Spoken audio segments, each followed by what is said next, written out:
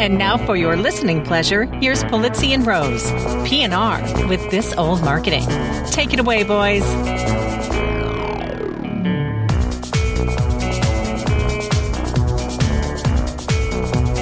Hello, content marketers. I'm Robert Rose, and welcome to episode number 71 of PNR's This Old Marketing, recorded on March 22nd, 2015. Well, folks, here we are. March Madness is in full swing, and how's your bracket doing?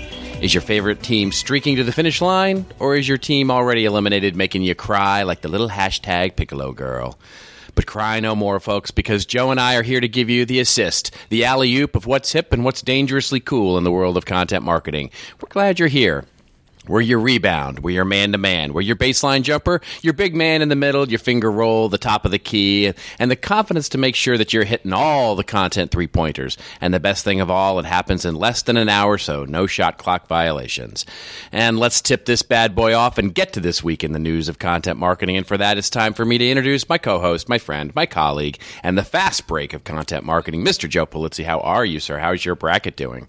I have no idea. I have a bracket, but as do you really? Yes, actually, I stopped that nonsense like 5 years ago. Well, I had the family help me out with it because, as you know, we were in Asia, so it was. Right. I had no idea what time it was, who was playing, or anything. It just didn't matter. I'm totally impressed that you know all those basketball terms because you're not a basketball guy. You know, I'm not a basketball guy, and you know, if truth be told, I had to look a few of those up. Yeah, I mean, so. Like no touchdown, no offsides. Like no. I thought you were going to throw out a football thing. Yeah, you know, here's the thing. I will say this: I do like college basketball a lot more than I like pro basketball. You know, it's like I like pro football moderately better than I like college football, but I like college basketball way more than I like pro basketball. You know, a little birdie told me that I think somebody launches a book today. Is that? Do you know anything about this? I've heard. The rumors are true, folks. Yes, it is indeed. Finally out. I'm so excited. Yeah, the press release comes out today. It's hitting all the social media stuff. The Amazon links are live. It's a good day here in Casa de Rose, yes. And the title of the book is? The title of the book is Experiences, the Seventh Era of Marketing. And it's I'm fantastically proud to have it out. Carla and I are just super pleased. As I said, the press release comes out today. The website is updated. All the Amazon links are there. We're going to have it. This is launching in, by the way, to coincide with the Intelligent Content event, which starts today as well. Which is, I'm super happy to be a speaker at and see you guys, see you yet exactly. again. It's like we are totally get to sick hang out of each other.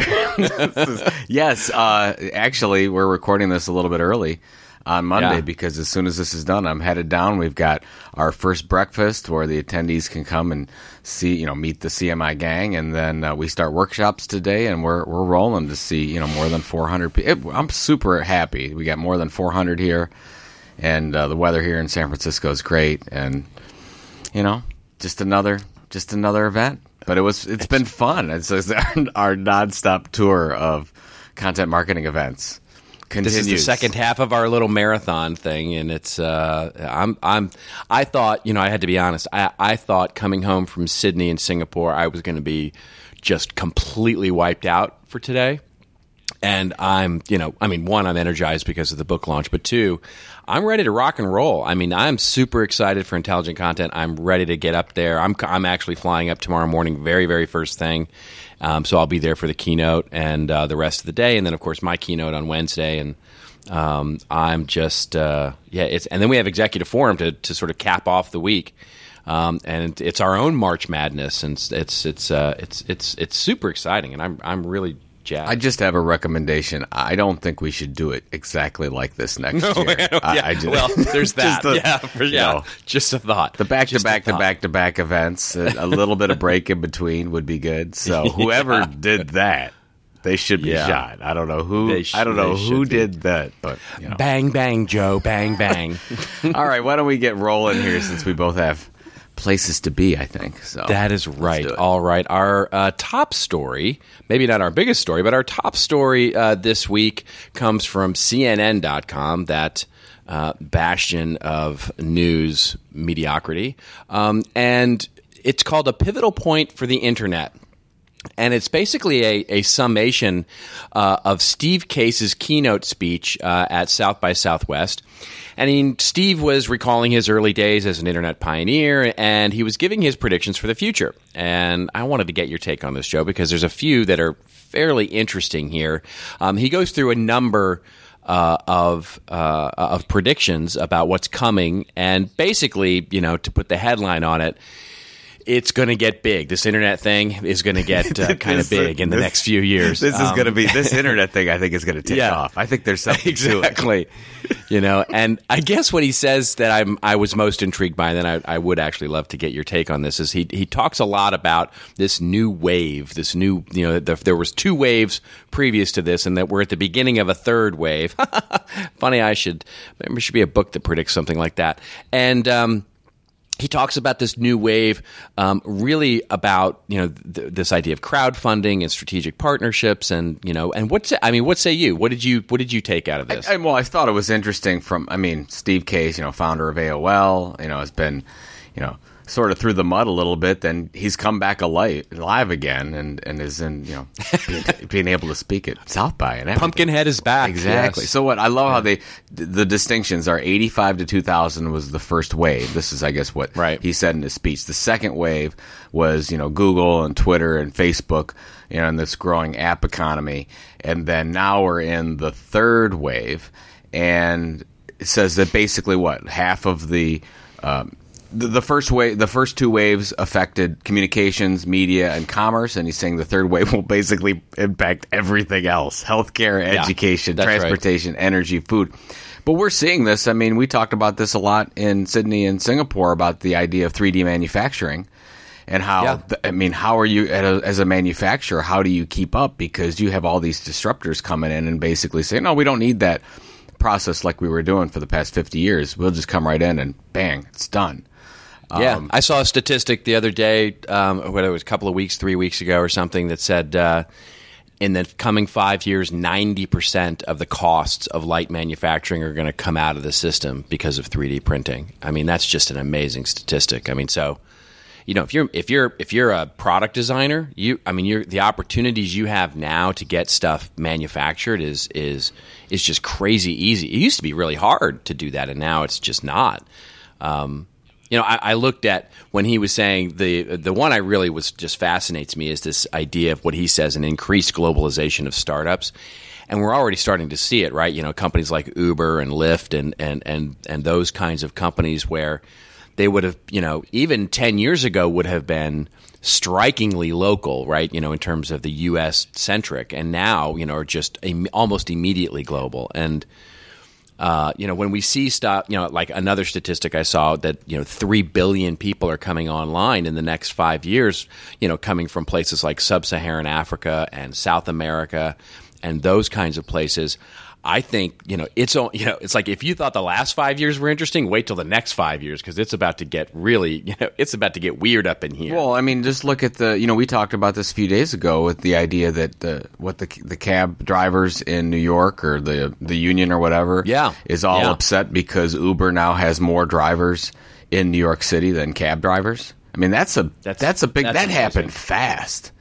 Yeah. But I think that the thing that I thought of when I was going through this little mini article was the idea that, look, you talked about in 1999, AOL had 20 million subscribers and they were still trying to show that there's something to this whole internet thing.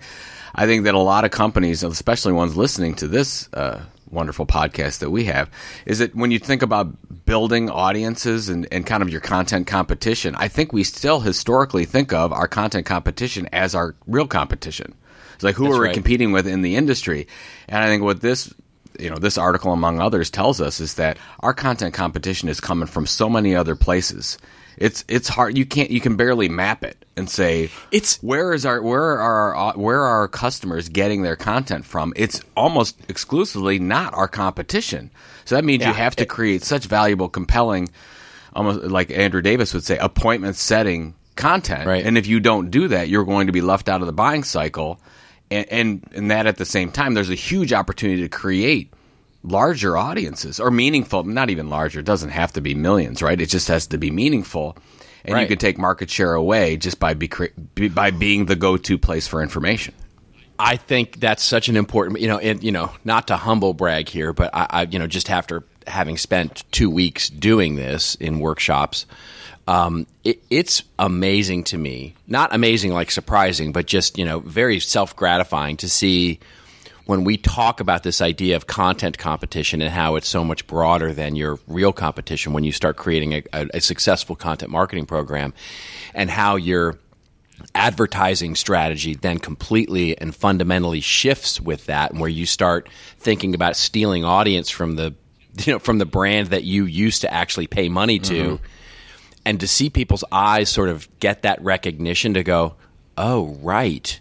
Now we're starting to build our own audience, and actually those people that are content competitors with us now, we actually don't want to – we want to both spend money with them to steal audience away. That's a really interesting sort of evolution of this. And to see the lights sort of go on about that, it's just a really interesting thing. I don't know. Did you get this? I mean, it seemed like – we were trying to hit hard on the idea of, you need to build your own audience, where it seemed to be especially in Singapore, it seemed to be like a very new thing. Most of the people we talked to had no subscription programs at all. They were thinking about, and which is fine, right? They were thinking about creating content to drive more leads or to, some greater affinity for the product if they created this better content. But none of them were really thinking about, we need to create our own audience. And that really is a testament to we're just not very far along in this process if we're not thinking about that. The most critical thing I think we should be thinking about is, how do we build an audience that actually wants to pay attention to us for the content that has nothing to do with our products? Most companies simply aren't there yet. Yeah, I think that's so to answer your question, I saw it a lot. I mean, especially in Singapore. This was less so in Sydney, but in Singapore, I can't tell you how many people came up to me and said, ostensibly some version of, wow, this is really interesting because our company right now is just, we'll talk about PR here in a bit, but it seemed to be very PR driven there, and it was all about how many mentions, how much SEO, how much search exposure. Some of the stuff we were talking about, 4 and 5 years ago, is just starting to, sort of emerge there as the ways. Still heavy campaigns. Yeah, heavy exactly. Campaigns. Very heavy on campaigns and very heavy on sort of the idea of branded content as a way of driving greater awareness through, quite frankly, PR driven efforts. And we do have a long way to go in some parts of the world here. So I guess in kind of summing up, Steve Case is right. The internet is going to be a thing. It's going to be important. Steve Case is right. The internet will be important. All right, there let's it go. is. There's your headline. Okay, our next story comes from the New York Times, of all places. And this one's an interesting one because I'm a little torn on the whole thing. I have to say I have no good conclusion here, and I can argue both sides of this coin, but definitely want to get your take on this, Joe, because I know you have one. The headline is Beauty Tips for Girls from Lego. And we have to give a hat tip, by the way, here to both Pam Kozelka of CMI, as well as Jonathan out there in Sydney. Jonathan Crossfield. And yeah, absolutely, who sort of gave us the tip on this story. This is an article that was published in the blogs section of the New York Times, and it speaks to an article actually in the newest issue of Lego magazine, and it apparently has kicked up quite a controversy. And I actually went out and looked at a couple of different sources of news on this just to get sort of a more balanced view of this than this blog portends. But basically, what it speaks to is that there was an article in the latest issue of Lego magazine, and it speaks to what it's called beauty tips. And It's Emma's Beauty Tips, and it presents several female figurines in the Lego sort of way at the quote-unquote Heart Lake Hair Salon, and it's encouraging the readers to match haircut with the shape of your face, experiment with bows and berets and headbands and blow-drying and hair-brushing techniques. And Emma, by the way, of Emma's Beauty Tips, is one of 5 female characters in the Lego Friends series.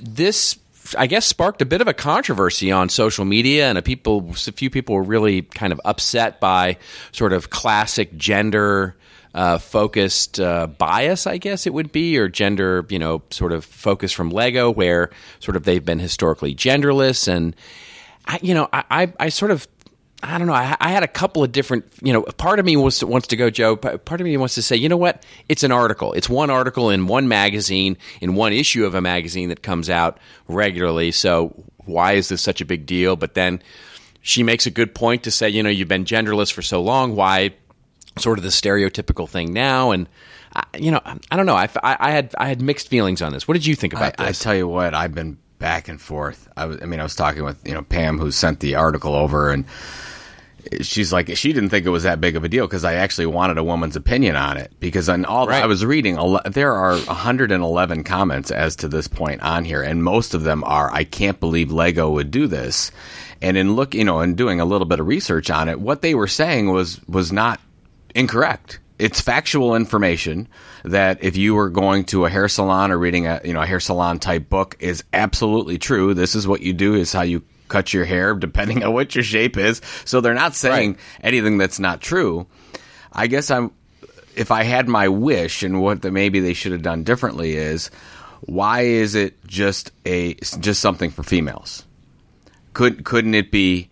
I mean, couldn't you say if they could have solved it by saying, if you're a woman, maybe here it is. Here's your face, and this is a good one for a certain kind of face, haircut for a certain kind of face, and this is not. It doesn't matter if you're a man or a woman, or a boy or a girl. That's right. That is. And I think that would have solved everything, but the entire page is, the Lego Friends. It makes sense. The content makes sense in context because it's a beauty salon, is the Lego set that they're focusing on. So that makes perfect sense. Right. But I guess the question is this the type of content that Lego should have in their magazine? And even the comments that I was reading, and if you read it in any of the teen girl magazines or somebody brought up American Girl magazine, that would be the kind of information that's in there all the time, and nobody would think twice of it. But why now Lego? I don't know if I have a good answer. I'm almost just I guess it's just like brands just have to. The answer is because it stands out, right? I mean, and that's so it's like, this is where I go back and forth, right? It's because if I'm creating the content for Lego Magazine, I want to create content that stands out, that gets people talking, and that, and look, I understand that the target readers for this magazine are 4 years old to 12 years old, right? So, they're not going to necessarily have, sort of social conversation. I'm not suggesting that. What I mean is that I want that article to sort of be something that they want to read. And this woman who wrote the New York Times blog actually says that the Lego Friends series is why her daughter actually got into Legos to begin with, because she didn't think Legos were for her.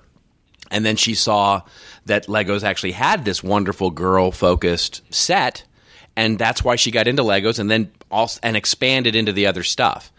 And so as a sort of entry point, it was an entry point for her little girl to get into Legos. Now, but then again, I'm with you. I'm like, yes, this would have been so easily solved. It seems it would have been easily solved by just saying, keeping the article genderless, right? To say, look, if you have an oval face, this is the way your hair cut.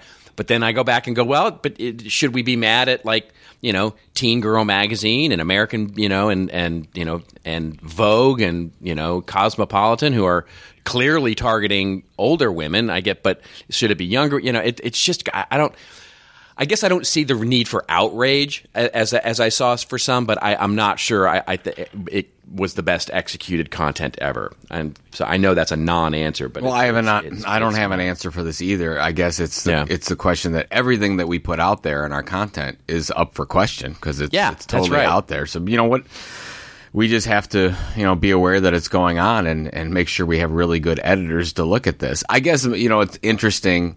especially as you did your workshop, actually it was your keynote in Singapore and Sydney where you were talking about through the different eras of marketing.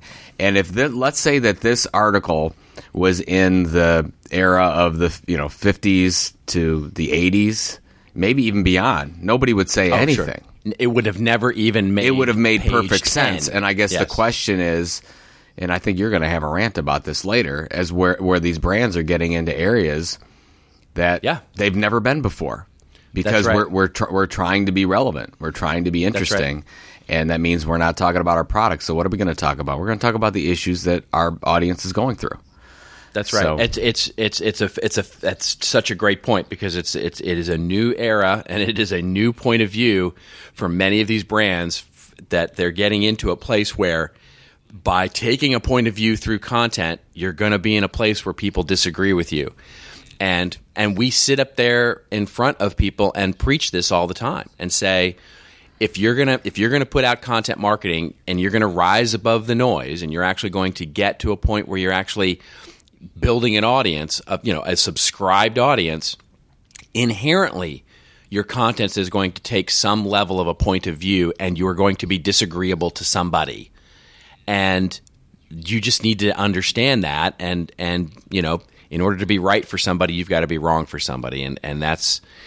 That line is going to be a hard one for many brands to sort of figure out where to draw it, and it's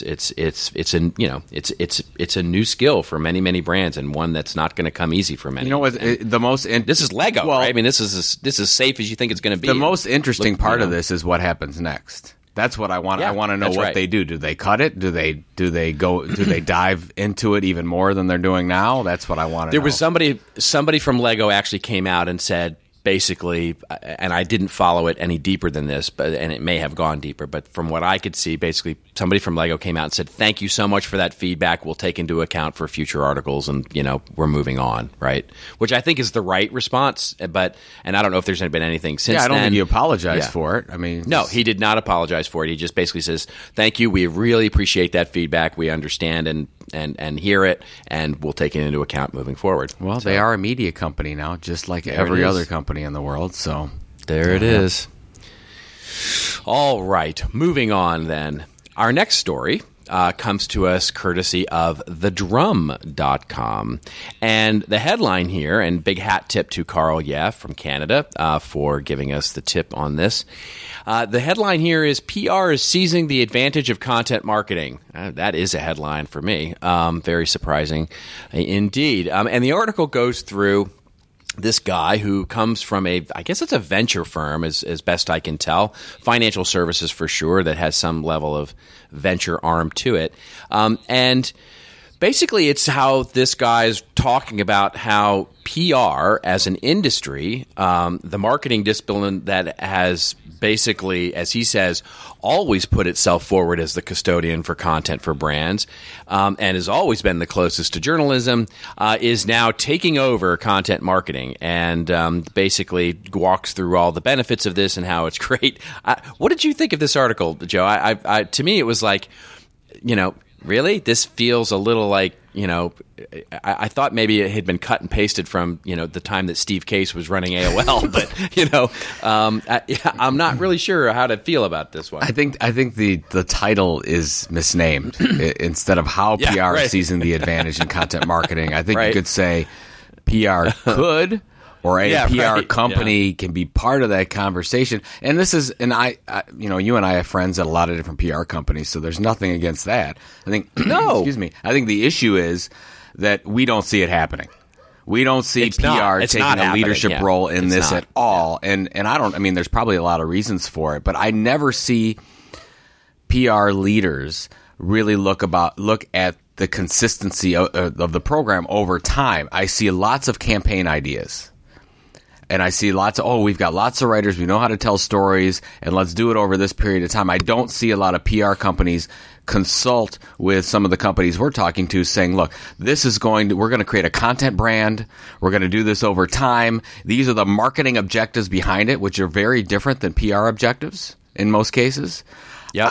I just don't see it. I don't know if you see it happening as much. I don't see it happening. And I see it exceedingly rarely. It is not something that I see very, very often at all. And in fact, what I hear, sort of in the, what I would call my walking the dog survey, basically, what I hear in the hallways at conferences and those sorts of things.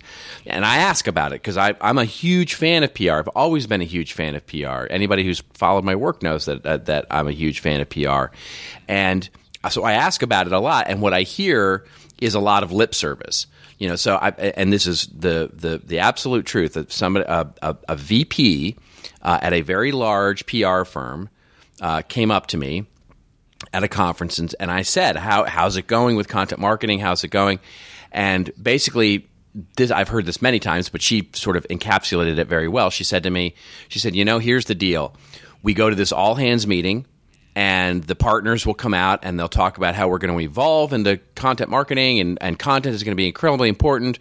We are now going to be the advisors and strategic advisors for our clients in content marketing, and everybody rah, rah, rah. Everybody takes a piece of pizza, takes a bite, goes back to their cube, and then starts hitting the phones again trying to get coverage for their clients in traditional media. And nothing ever comes of it. And that seems to me to be sort of there's a lot of talk in the PR circles around getting content marketing as a strategic practice within the organization, and very few. And there are exceptions here. Trust me, I know of them, and they're of the big firms.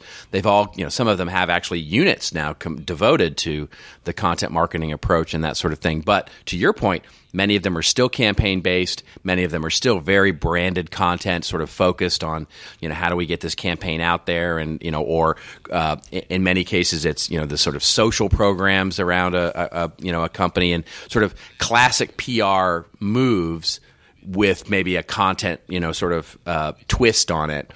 They're not sort of what we would think of as a content marketing methodology. Well, I think there's I just talked to somebody, and I'm speaking at FutureComs in London, because this is a UK focused piece, by the way.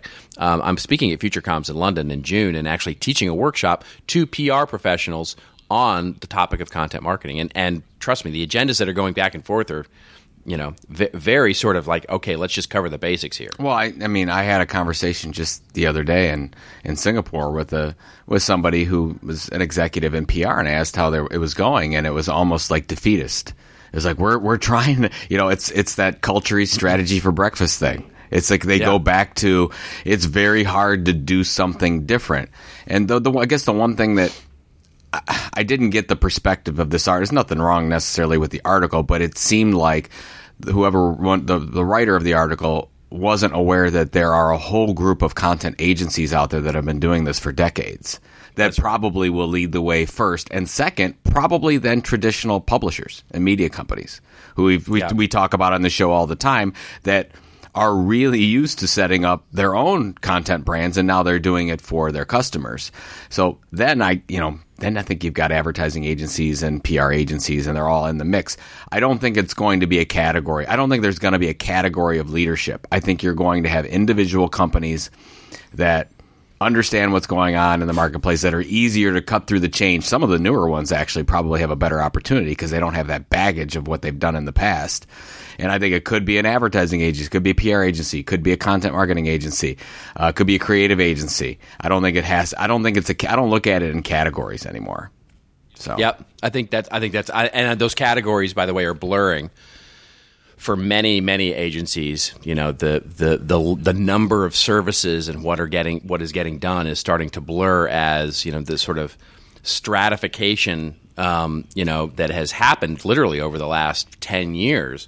Where you have so many different strata of agencies now, from demand generation to PR to email to SEO to demand generation to brand to all these. I guess that you're absolutely right, but I think the issue is that go to any agency today. They've got a discipline that they cover called content marketing, whatever that means for them, right? What does that? That's right. And that's my point. That was that. Yeah. But I guess the point is that is has a different meaning for every one of these companies, in most cases, it doesn't mean we're going to help you create your own content brand and build your audience. It does not mean that. It means we're going to tell stories for you to try to help you, and we'll get those stories on social channels and get you web traffic and likes and engagement. And it doesn't mean anything about we're going to help build your audience. That is the nail on the head, right? Or the head of the nail. It's one of the two. Either one, either or the nail both. of the head Could or be the both. head of the nail. It can be both, actually. It's the entirety of the nail. The entirety of the long nail is what you just said, which is those individual agencies in those stratifications are self-defining in many cases, what content marketing means for them instead of what content marketing means for the client. And so if I'm a demand generation agency, basically I'm creating a content marketing program that is there to generate leads and build lead nurturing.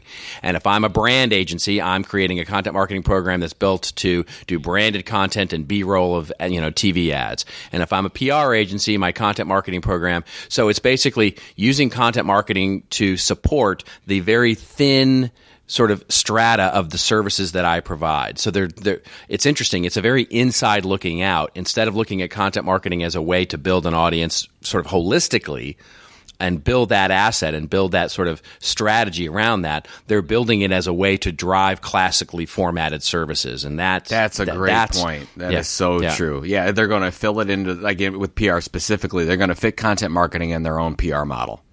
Yep. So, yeah. And that's ultimately going to be a failed strategy, I think, because the ones that are not looking at it that way are the new content. Like to your point, are the content agencies, the publishing companies, and by the way, the brands that are sort of starting to bring this in, a la Marriott or Red Bull or anybody who's sort of forming their own content studio, because they're looking at it holistically. And so when I go into an agency, I'm like, the opportunity here is for you to branch out of your sort of myopic view of the world and create this methodology that will help you address all the different aspects of the marketing strategy that you're no longer or that you aren't currently addressing. And it's so easy for them to go, yeah, but you know what? We just do demand generation, so we're just going to focus on that little bit. And so anyway, get off on a rant here. I didn't even think I was going to be ranting. Yeah, I didn't know we were in the rants part. I guess the whole thing is a rant, so whatever. All right. All right. Let's move on to our next story here. The headline of this, did you ever see Ender's Game? I did. Or read the book? Yes, that's what I thought of when I saw the article. I know. I saw this thing. So the headline here is Ender's Analysis, the 5 trends shaping consumer behavior and advertising. Another article out of the UK here. And a guy by the name of Douglas McCabe who sort of pontificated these 5 trends that are shaping consumer behavior and advertising. And I was like, oh, this is interesting. It comes to us courtesy of themediabriefing.com, an interesting website that I've liked quite a bit in the past. And I have to be honest, I had to go look up who Ender was here because I immediately thought of Ender's Game. But I guess they're a pretty well-known and well-respected research analyst firm in the UK, and Douglas McCabe is their CEO. Kind of like a Forrester or Gartner, is that what Yeah, we're I guess so. Yeah. That's or like an IDC kind of thing. And so this guy, Douglas McCabe, their CEO, came out with these sort of 5 trends, and they were interesting. I thought they were actually pretty good. I mean, some of them were like, okay, yeah, welcome to the internet, right? Steve Case and this guy, right? But some of them were actually pretty interesting. And of course, our favorite is that as one of them he mentions is, as he says, to fight non-human traffic, bet on content marketing. And he says the harsh truth is that more than half of internet ads are never seen, leading to an estimated $9.5 billion of U.S. dollars wasted on non-human traffic, which is sort of the ad fraud thing that's going on right now. And then he says only 38.5% of web traffic is composed of humans. The rest is divided between robots, hacking tools, spammers, and other impersonators.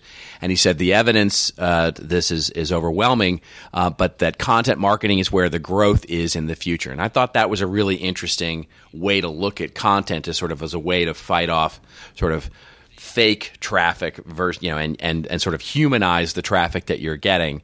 What do you think of the article and some of the things that he was talking about? I think like you, it's like some of these seem very, of course, like the whole idea. So the first one is to go through a couple. Mobile's going to be big, by the way. Well, yeah, exactly. Yeah. Well, the first part is, he says young consumers are moving away from TV, not from video. This is of course. Right. Absolutely. I mean, anybody that has any, my 2 kids are 11 and 13. You talk to anybody, they're watching lots of YouTube, lots of video, and not necessarily watching as much on a television. So that makes perfect sense. I don't have an issue with that. The one thing about mobile is king and it will only increase in relevance. What's interesting is, and we talked about this in Sydney and Singapore a bit, that Google just came out with their new algorithm update that hasn't yet happened, which is they never do this. They always usually just say, hey, here's the update, or it just happens and people notice traffic changes. But Google said, and I don't know what the date is, it's something like April 20 or 21st or something, that they're saying if your site is not mobilely optimized, it will hurt your rankings. That's so right. They're giving us a heads up. This is a big deal. Yeah. We're all over it. So just so anybody who doesn't know that, this is a big deal. Like, you got to check your site. Make sure that it's mobile ready, because if not, it's check going to yourself before you wreck yourself. You're gonna wreck is what you got to do. Oh my God! And the last part on betting on content marketing, and I was amazed, and I don't know if you saw this part of Andrew Davis's presentation. You might have been presenting in another room. I saw. I saw all parts. Well, when of he was, did you see the part that he was talking about Red Bull's revenues in 2016? I actually didn't. Okay, see that. I didn't think it. You were in another room doing something, right? Because it was the breakout session. He said he had a conversation with a Red Bull, a marketer, executive marketer at Red Bull, that said by the end of 2016, Red Bull will have more revenues coming from associated with Red Bull Media House than selling beverages, and that blew me away. Like, I've got to do more research on this. I don't know if that's true, but I'll I think buy it's it for the way minute. that they chunk because all their Formula One stuff and all their big events all goes under Red Bull Media House. So and they've got multiple media properties right now under that, and I don't know either. I mean, I think I got to find out, but I mean this is the beginning of what we're going to be starting to see. I think with a number of let's just look at Marriott's launching this thing. Where they want to be the leader in travel media and information. Do you think that in 5 years that Marriott could have more revenues from non-hotel revenues than in 5 years? Yes. Not a chance. You don't think so? Not a chance. Not in 5 years. I mean, they're huge. The Marriott group of hotels is enormous. I don't know. I don't know the answer to that. So you're so sure about it? I'm not so sure because now we have 10 years from now, maybe 10 years from not 5 years, maybe not maybe. I don't know. I guess the point is that what's happening in every industry is our business models are changing. Our business models are changing because of the content we create.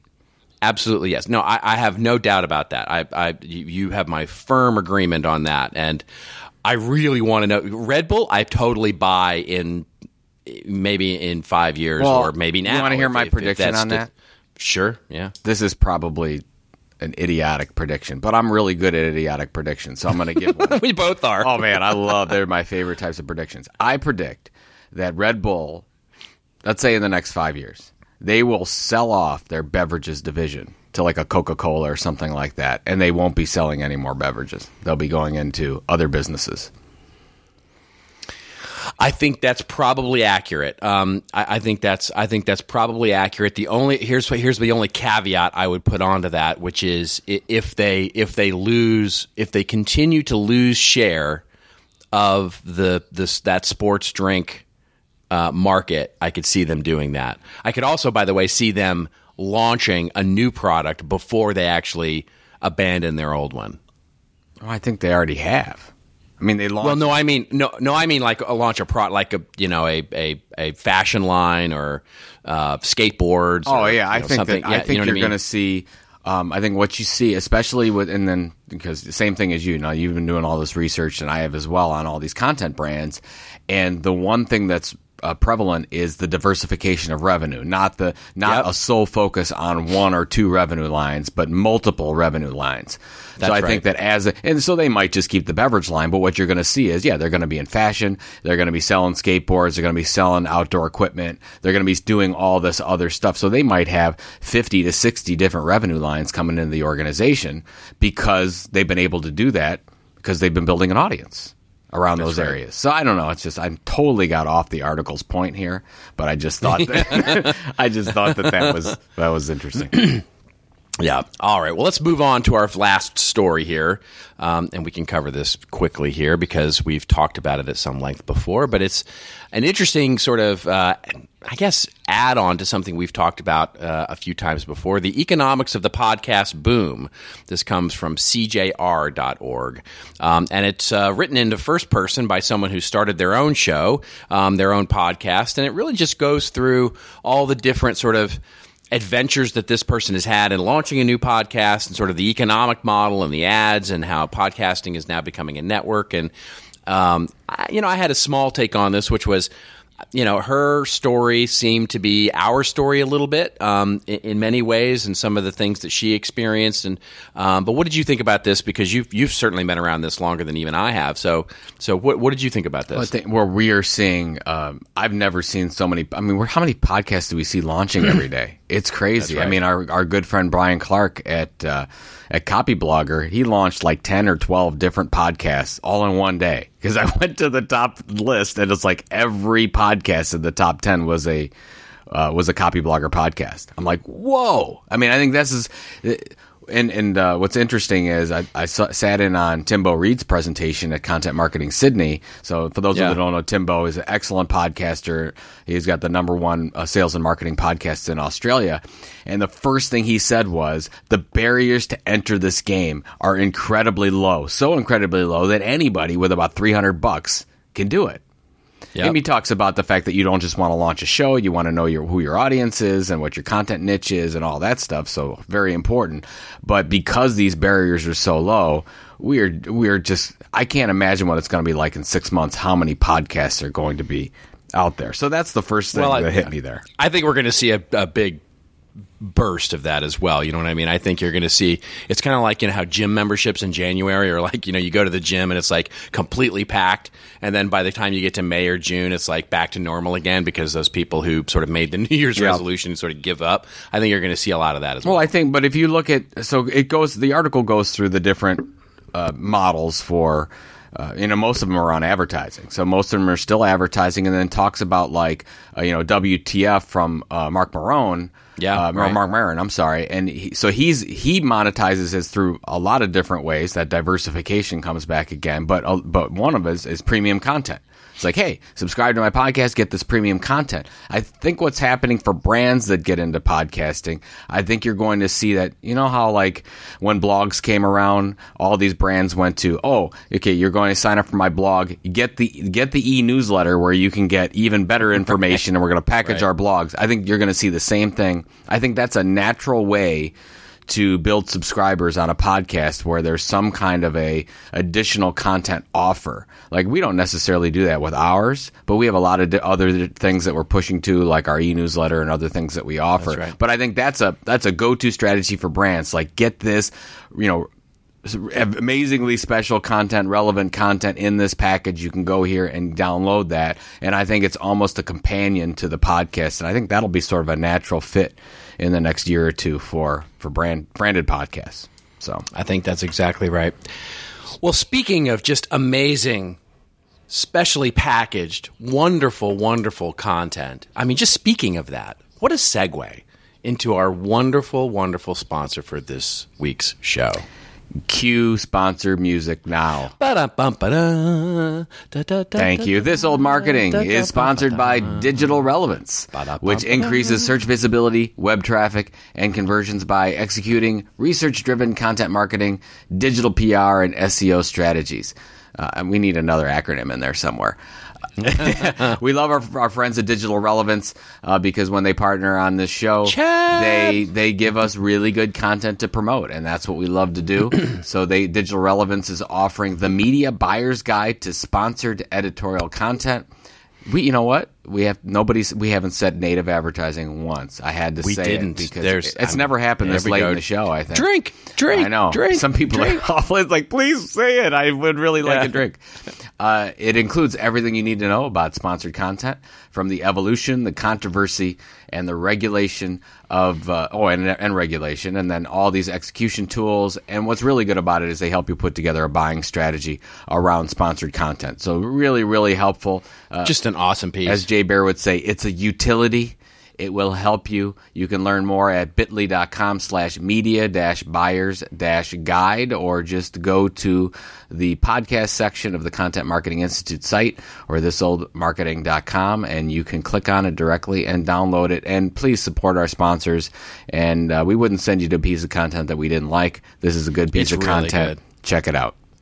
Yeah, it is really, really good. All right, folks, it is time for your favorite part of the show. It's our Rants and Raves section, where Joe and I go off on a little bit of a rant or a little bit of a rave on something that is making us feel like March Madness, or something that's giving us a little bit of anger.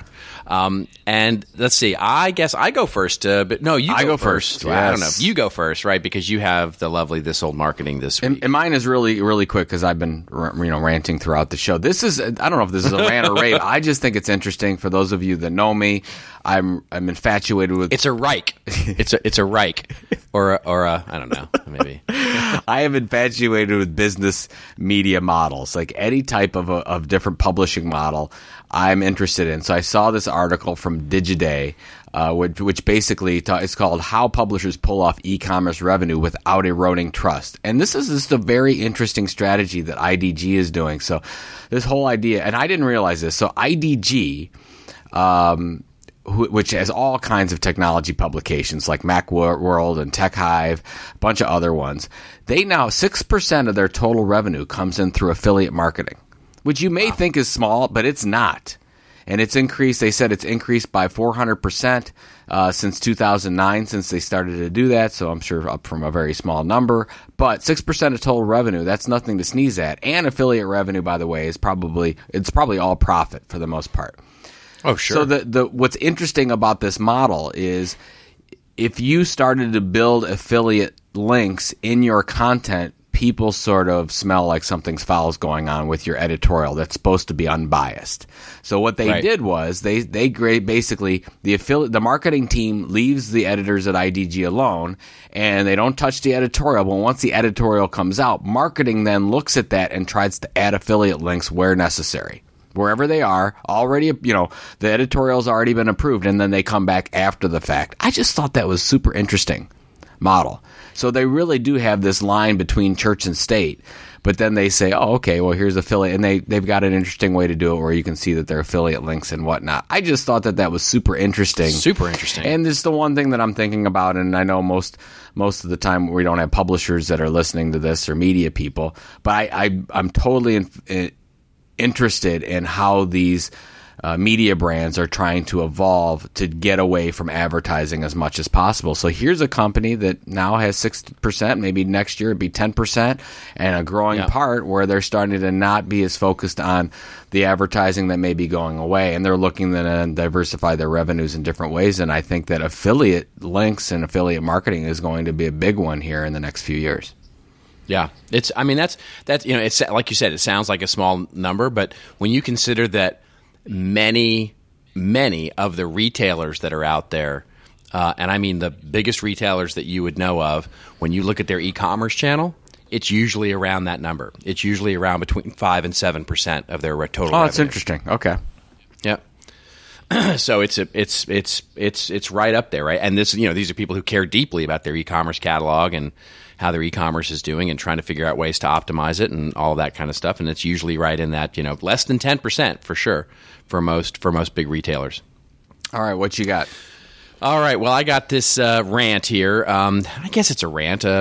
Much like you, I'm not sure if it's really a rant or not. So Starbucks this week sort of had a campaign blow up in their face.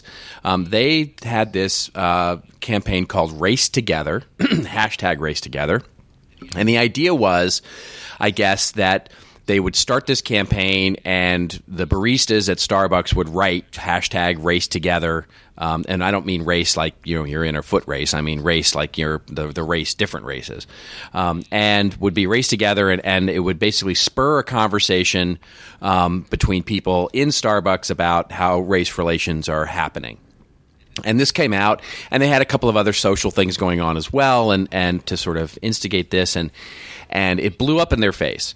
And there was all kinds of social backlash from it. Basically, people and what I thought was kind of an attack. It wasn't, so the article that we'll link to in the show notes, and this is, I guess, where, if any, there is a little bit of a rant speak to it. The link that we'll link to is from Mediaite.com, which talks about how the Starbucks VP of Communications actually deleted his Twitter account after people started challenging him. And the tone of the article is as if these people wanted to have a conversation with him about race. And quite frankly, looking at the tweets, it was quite the opposite. It was basically, how dare you, the faux outrage about, I don't go to Starbucks to have my barista talk to me about race, and I don't, how dare you assume that anybody in your Starbucks would have the intelligence or the patience to speak about race. And then he did something stupid, I thought. He actually started deleting and blocking the people that were having that. I mean, that's, it's like... And this is, where I guess to my point, because they've actually, suspended the campaign altogether, which came out over the weekend, that they've actually ended the campaign and it is now making mainstream media and that sort of thing. And I felt bad for the guy, the communications guy who actually did this. But I do believe that they were more of an attack than a discussion. But he was dumb. It was a dumb move to actually block them because, of course, that just fostered more of the sort of discussion to happen. And I guess what I get to is sort of this classic case. I tell this story in workshops of don't let the story write you. And this is a classic case of Starbucks letting the story write them. And what I mean by that is that they jumped right into, when you think of the natural arc of a story, you don't jump into the middle of the movie unless you want to make people mad. And the metaphor I often use is like, you go to Star Wars and the very first scene is Luke destroying the Death Star. And then basically, the next scene is him as a young kid. And you're like, wait a minute, this guy's a terrorist who just laid waste to millions of people, and you want me to be like him? I want to like him now?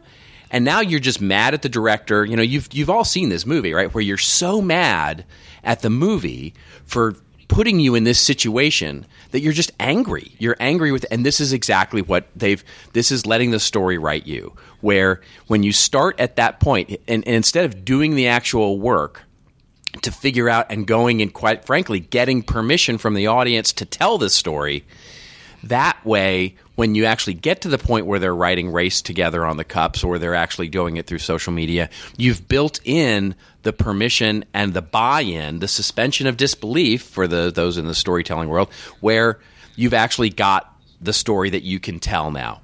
And it's just thinking it through instead of trying to go, this is a great idea, let's jump into it, and let's just jump right to the middle because we don't have time, nor do we have the patience to actually build it in.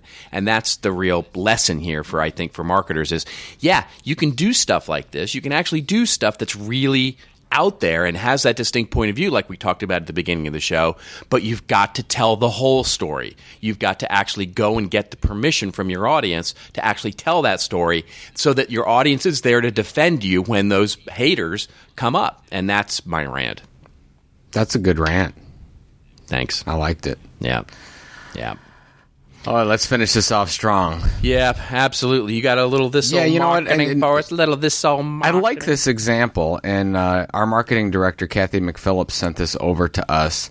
It's super interesting. Now, this comes from Backcountry, and you've used Backcountry before, correct?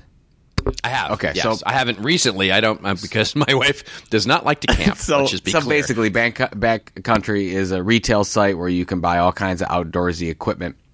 What's really interesting is they created they've been starting to do backstories of some of the products that they cover. So the one that, and you said, and I didn't know the pronunciation, but you said it's Tencel Tents, correct? Tencel Tents. Yep, that's it. Yep. So and that's the one we'll show on the site as well. So Tencel Tents, they went to Tencel Tents, and this is high quality, really good interview. It's a 2-minute video about the backstory of how Tencel Tents got started. So it's the co-founder and the CEO there sitting there saying, I was so frustrated. And the whole idea, but if you've never seen a Tencel tent, it's where you can have a tent that's suspended in the air and you tie it to trees and it doesn't hurt any, you're not on the ground at all. You don't hurt any environment. You just take 3 trees and you tie it so that you're up above the ground. It's really cool, by the way.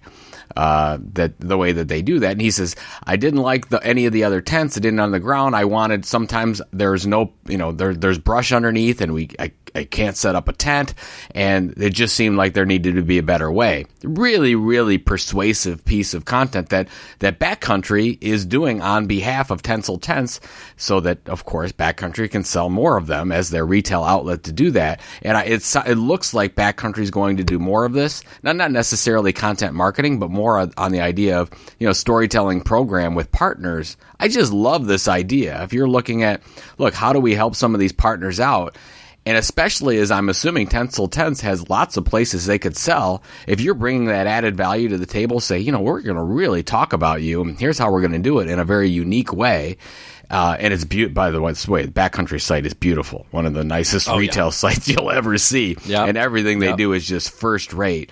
I just thought that was an interesting idea. So it almost goes back to, I've talked to Andrew Davis a couple times in this episode, but if you look at his book, Brandscaping, that's what it's all about. It's almost like, hey, how do we partner with people that may have an audience that we don't have, or may have content that we don't have, that we can help, and by growing together, we help each other.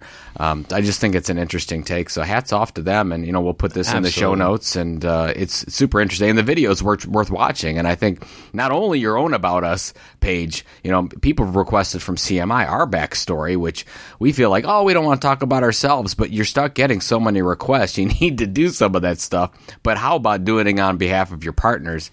That's pretty fantastic stuff. So it's a great example. I mean, and what I love about this is that when I'm out there talking with retailers, many times, because right now this is big conversation that's going on with retailers right now, which is how do we make our e-commerce catalogs something that people want to come back to.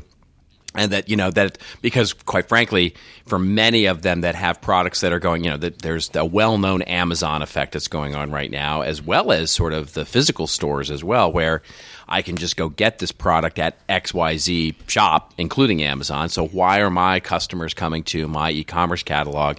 And this is a great example of that, is that I can actually understand and have a reason to go and read great editorial and understand the backstory of this particular partner of mine in this case, and have a reason for people to come to my shop so that I'll actually sell it. It's just a great example of somebody who's taking, we talked about this, 4 or 5 shows ago, this idea of nostalgia and authenticity and that sort of thing, and storytelling, and how that's a piece of, sort of a more forward-leaning strategy, and this is a great example of that.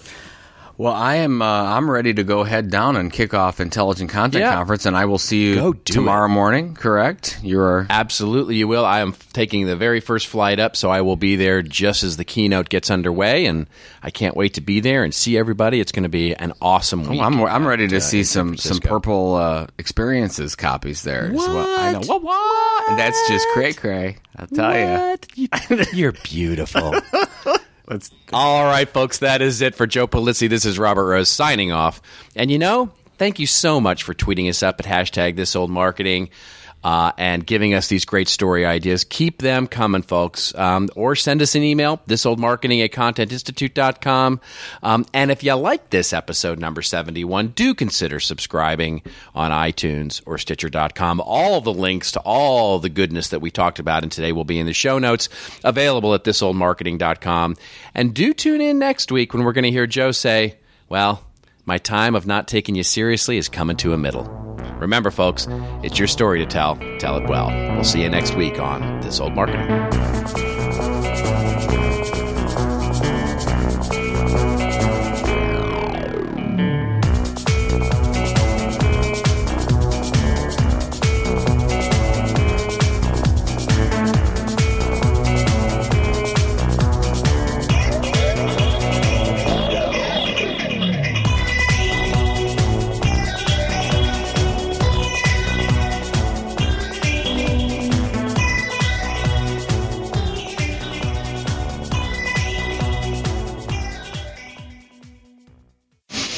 This show is part of the CMI Podcast Network. Check out all of our shows at ContentMarketingInstitute.com.